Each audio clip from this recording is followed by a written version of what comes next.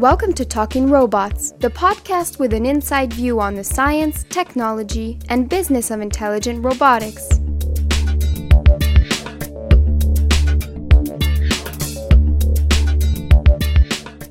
Hi, I'm Sabine Howard from the Laboratory of Intelligent Systems at the EPFL in Lausanne, Switzerland.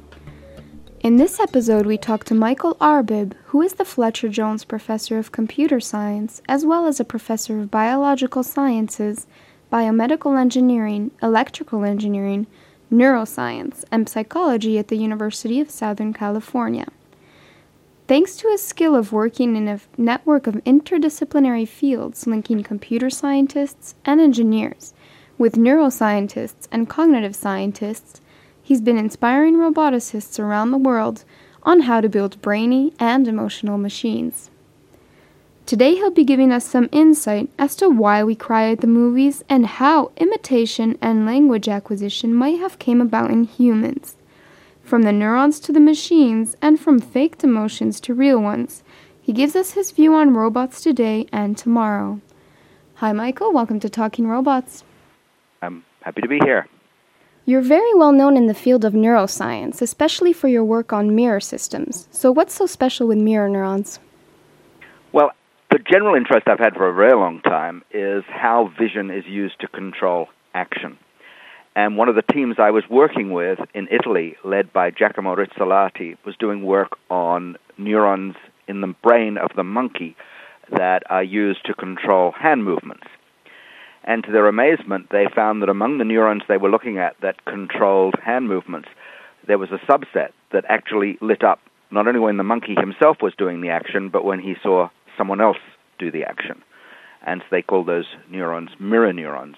And the idea is that somehow this ability to link what you are doing with your observation of what others are doing could be very important both for acquiring skills and for social behavior. What other types of animals other than the monkey have these mirror neurons, and in what parts of the brain are they? Well, surprisingly, there hasn't been all that much work on mirror neurons in other animals. Some people think that the system by which male birds learn their songs could involve mirror neurons for bird song. The big spin-off actually has been into the study of humans, where we can't look at the neurons individually, but we can do brain imaging and see what chunks of the brain light up for actions and for the observation of actions. And these have been found in towards the back of the brain, in the front of the brain, in what is called premotor cortex. Very excitingly, they've been found related to the language areas in the front of the brain, but also other areas of the brain involved in emotion. So the idea is that mirror neurons provide that bridge between what you are doing and your observation of what others are doing, and this can work whether it's for seeing what people are doing in practical actions, looking at language, or sharing emotions. You just mentioned language acquisition. How can mirror systems be used in this scenario? Well, the very crucial idea about language is the parity principle. The idea, not that parrots speak, but rather that parity, P-A-R-I-T-Y, that what you say is roughly what I hear, and what I intend to say is roughly what you hear. And the suggestion is the mirror system, by linking the way in which I produce a word with my ability to perceive the word you're saying, provides a shared representation in my head that lets me then access everything I know about the meaning of that word, whether I'm planning my own speech or whether I'm making sense of your speech. And what Rizzolatti and I did in a paper called Language Within Our Grasp was to provide a scenario whereby a brain similar to that of the monkeys might have evolved over 20 million years to go from a basic mirror system for recognizing actions to a more complicated mirror system that could support imitation of actions, to the use of that imitation in communication, and finally to a brain that can support language as it does today in humans but not in other species. Do you think that implementing such mirror neural systems in robots could help them learn or imitate behaviors or even develop some language? Right. So let me take that in two stages. The first thing is that mirror neurons by themselves don't imitate. They just recognize actions.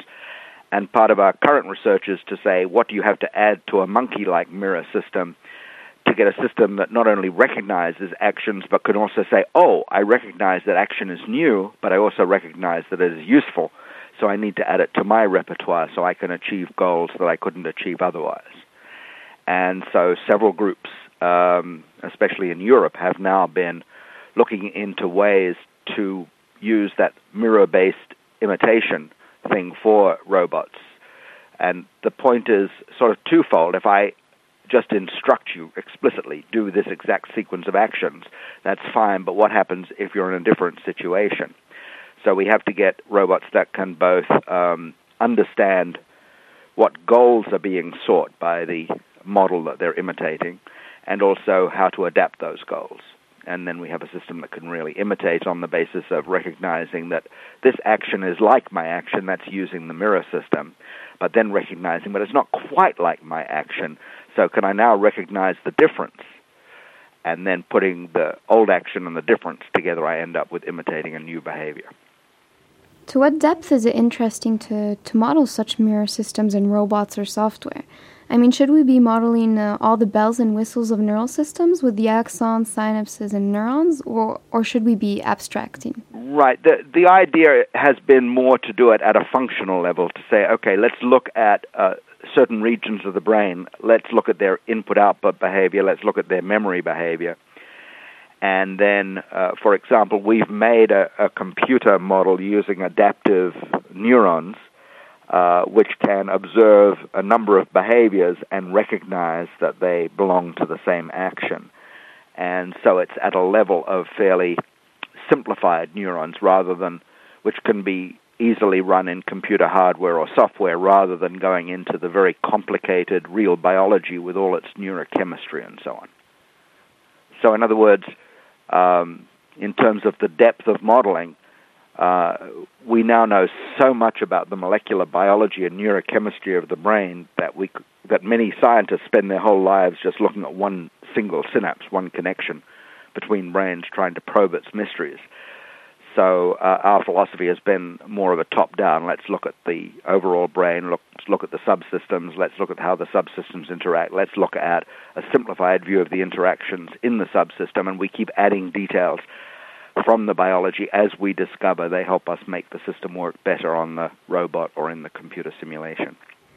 Can you give us an example of a robot task which can be achieved based on these systems? Well, the two main areas that people have been looking at have been control of hand movements, doing things like how do you hit a ball or things of that kind. And on the other hand, equipping robots with simplified faces and coming up with the generation and recognition of facial expressions, which ties more into the emotional system than into the hand system. I'm really scared of spiders, and when I see one crawling up one of my friend's leg, I'll probably feel panicked or feel one crawling up my own leg even though there's no spider on me. Should I blame the mirror neurons?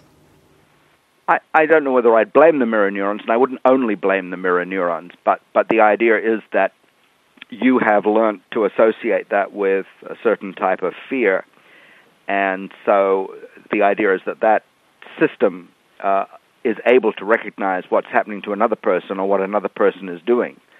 I'm not sure that seeing the spider crawling up the leg would be a mirror neuron, but I think if you saw their face as they reacted to the spider, and then you went through the same reaction without seeing the spider, I would think that would be more what the mirror neurons are doing as part of the emotional system, where you're able to share expressions and to have that empathy where you don't just recognize that somebody is sad or angry, but you share their sadness or their anger by recreating a neural state in your own head that corresponds to what you would have if you were having the emotion directly yourself.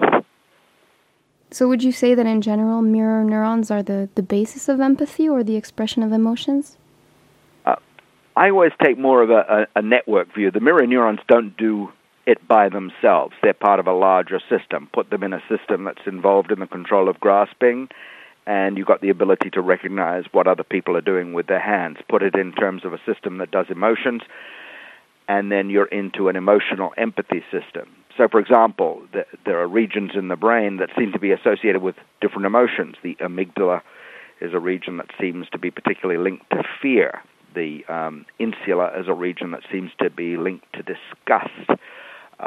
So the notion is that mirror neurons by themselves aren't giving you the emotion. It's because they recognize, in this case, the emotional expression and being tightly coupled to these different areas of the brain that the system itself then, thanks to the role of the mirror neurons in the larger system, creates the brain state in which you share that emotion.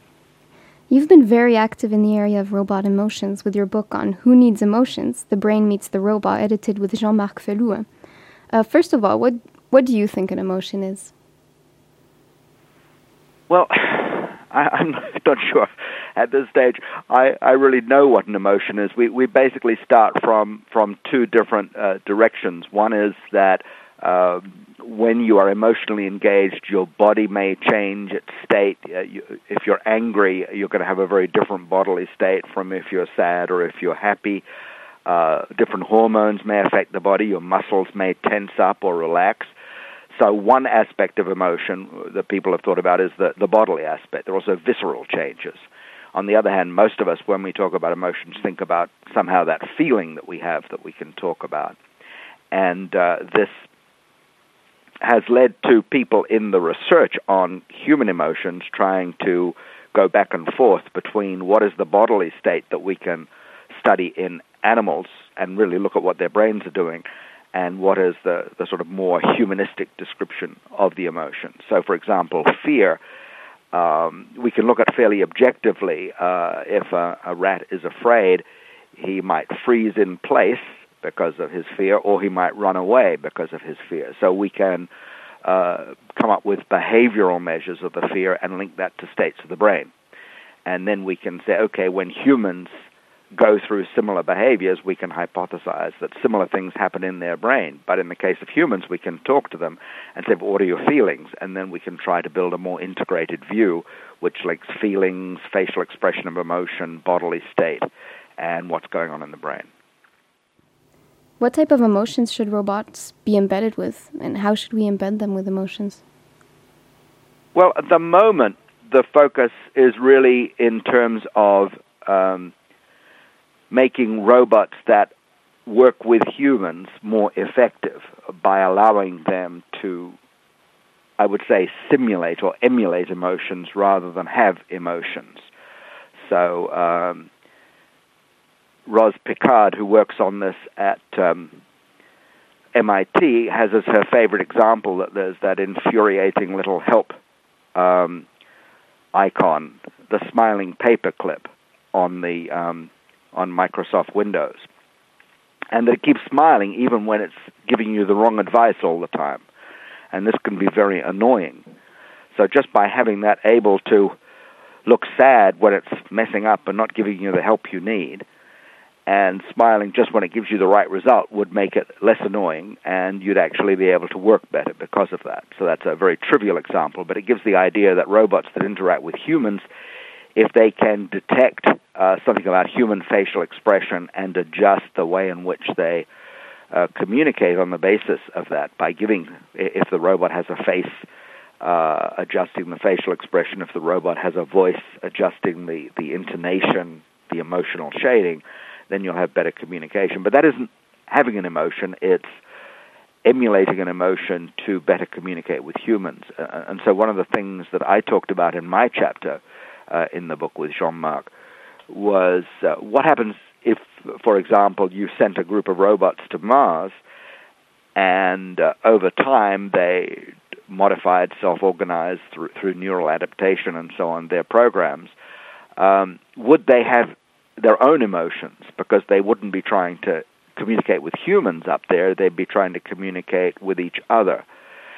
And I think the notion, if you sort of try to go back to why we have emotions in the first place, you might say that you make a it's not that you consciously make it, your body commits you, your brain commits you to a high-order decision. Anger says, I am going to mobilize all my resources for a fight. Fear says, I'm going to mobilize all my resources to get out of this mess. And so the notion is that the robots of the future, in addition to having built-in communication with human-type emotions, might, in many workplaces, have high-level decisions in a hierarchy of possible action. And these high-level commitments would correspond to emotions in the same way that anger and fear mobilize your bodily resources in different ways. And then by switching into that high-level mode, it gives you access to just the appropriate routines for acting efficiently in the current situation. So I think that is the hypothesis that I offered in that chapter as to how, in the end, robots might not so much be given emotions as they are now to help human communication, but might develop through the learning capability of their network controllers a class of high-level commitments to action that would do pretty much for the robots what emotions do for humans and similar animals. One of the chapters in your book was entitled Beware the Passionate Robot. So what should we be aware of? The point I was making there simply is that although most of the time emotions, and this was based on my personal experience, although most of the time the emotions actually add savor and richness to my life, every now and again I lose my temper, unfortunately. And in that case, the commitment to an emotion rather than helping my interactions with other people messes them up. And so what I was saying was that a lot of the chapters in the book were just assuming emotions are a good thing, end of story. And I was saying that we should really say emotions are usually a good thing, but let's be aware of when, by committing us to a course of action that actually turns out not to be right, but when we start looking at the details, it's too late. We're committed. That's basically what is happening in the case of losing one's temper. One has become angry, and then the momentum, as it were, of the bodily state just keeps you angry. You can't switch. So I was just saying that has to be taken into account when you think about what happens with robot emotions. But I don't think emotion as such really poses new problems for robotics. However, we design them, we're going to have to put in certain commitments to what they're working on and have the safeguards built in. When it comes to autonomous robots really living out in space, it's going to be much more difficult if we want them to adapt to changing circumstances. We can't plan in advance what the adaptations are, but perhaps we can give them criteria that will at least let them evaluate how they're learning and how they're adapting and rein in certain types of behavior accordingly. You're truly at the crossing of an interdisciplinary field, working with neuroscientists, cognitive scientists, engineers, and computer scientists. So what are the main challenges and joys in doing this? Well, for me, the joy is in fact to be able to talk to different people, ask them questions, understand what they're doing. The challenges are twofold.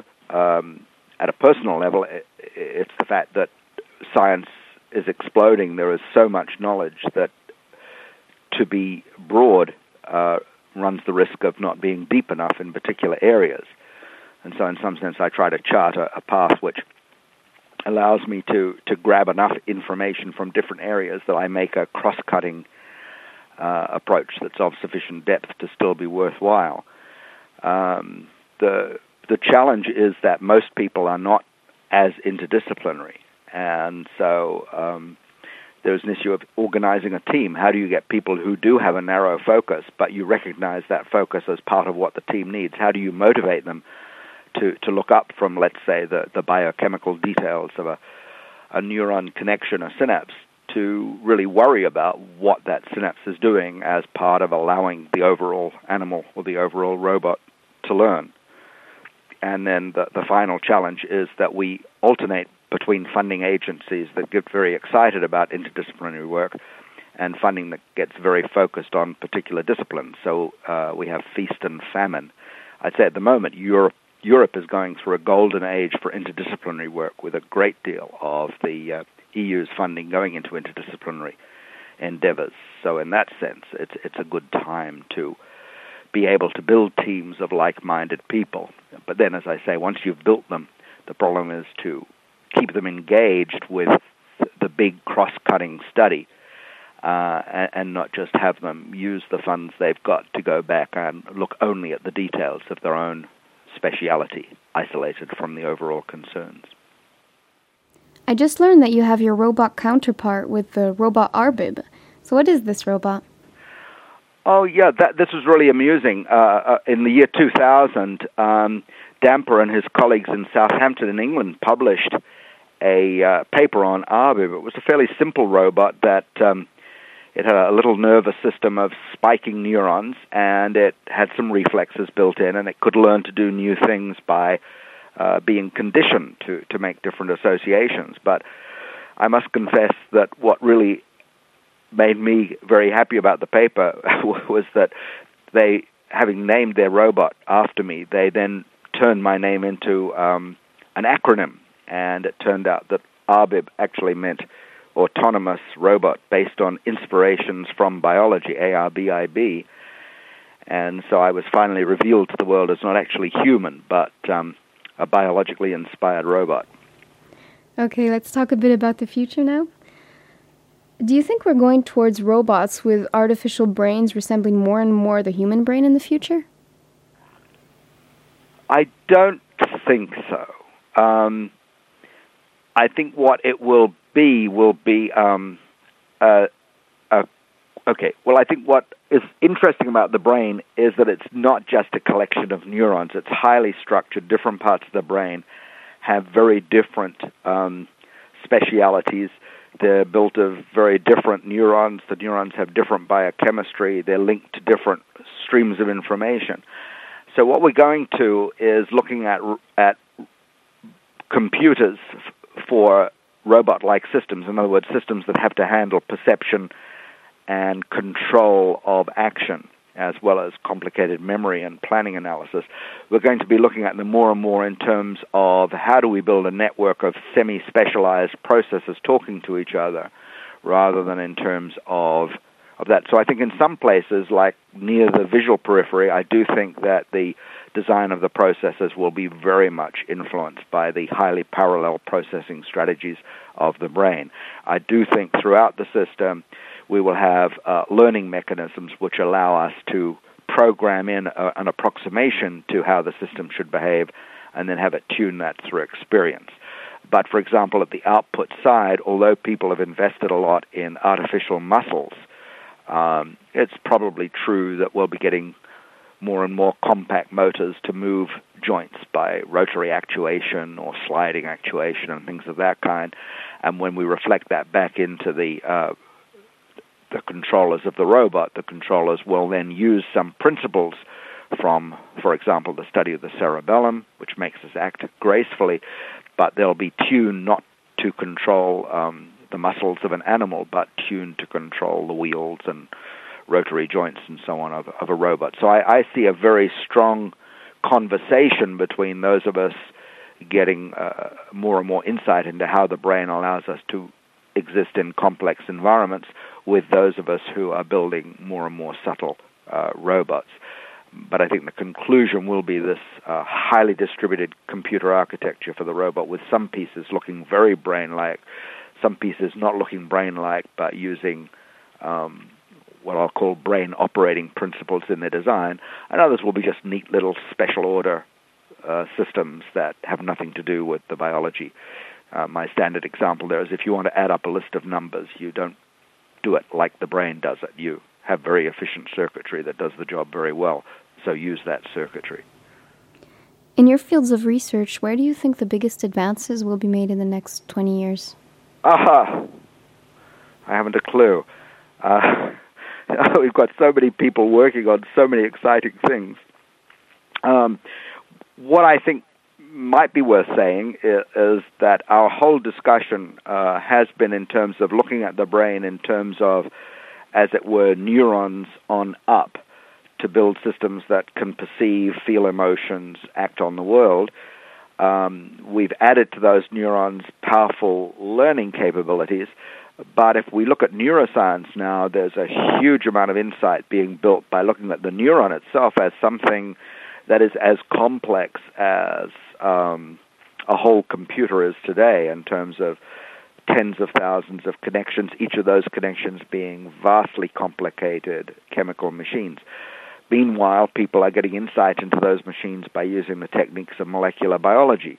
And we've just seen the sequencing of the human genome. There's going to be a huge amount of work coming as we try to unravel what all those genes are doing in relation to our bodies generally, but our brains in particular. So I suspect that the real challenge is going to be, how do you take all that specialized information coming out at the lowest level of biochemistry and molecular biology and DNA and the human genome, and how do you take all that insight we're beginning to get into the high-level system organization, which has dominated our discussion today, and how do we integrate them? How do we build those interdisciplinary teams where people can happily move back and forth between the finest detail of molecules being formed inside the living cell and the demands of robots cooperating on Mars to map a complicated territory?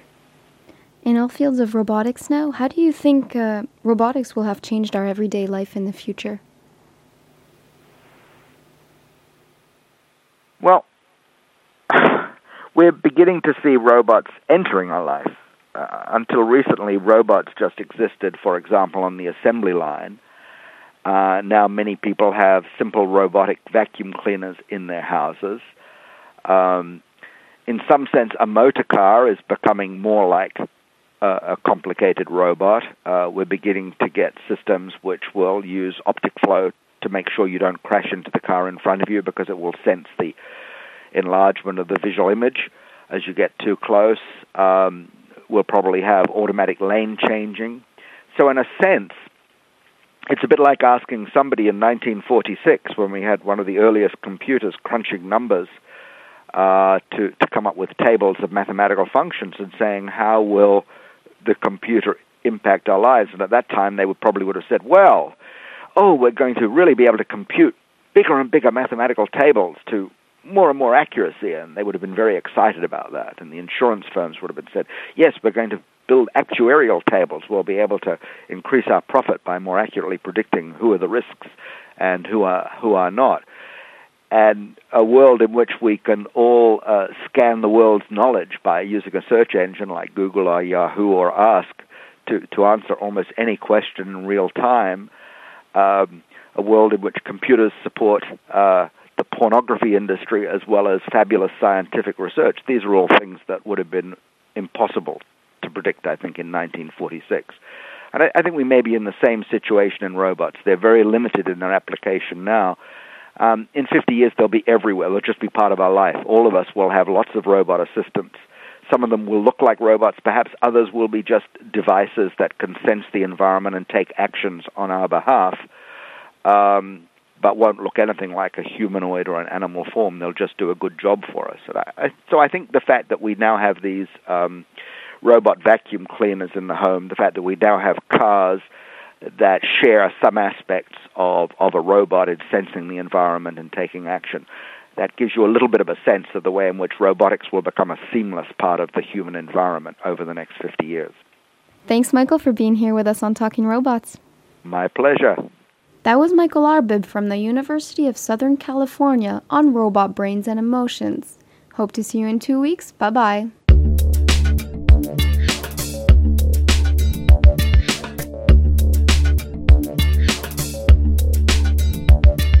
Talking Robots, the inside view on robotics. For more information on past and upcoming podcasts, visit our website at lis.epfl.ch.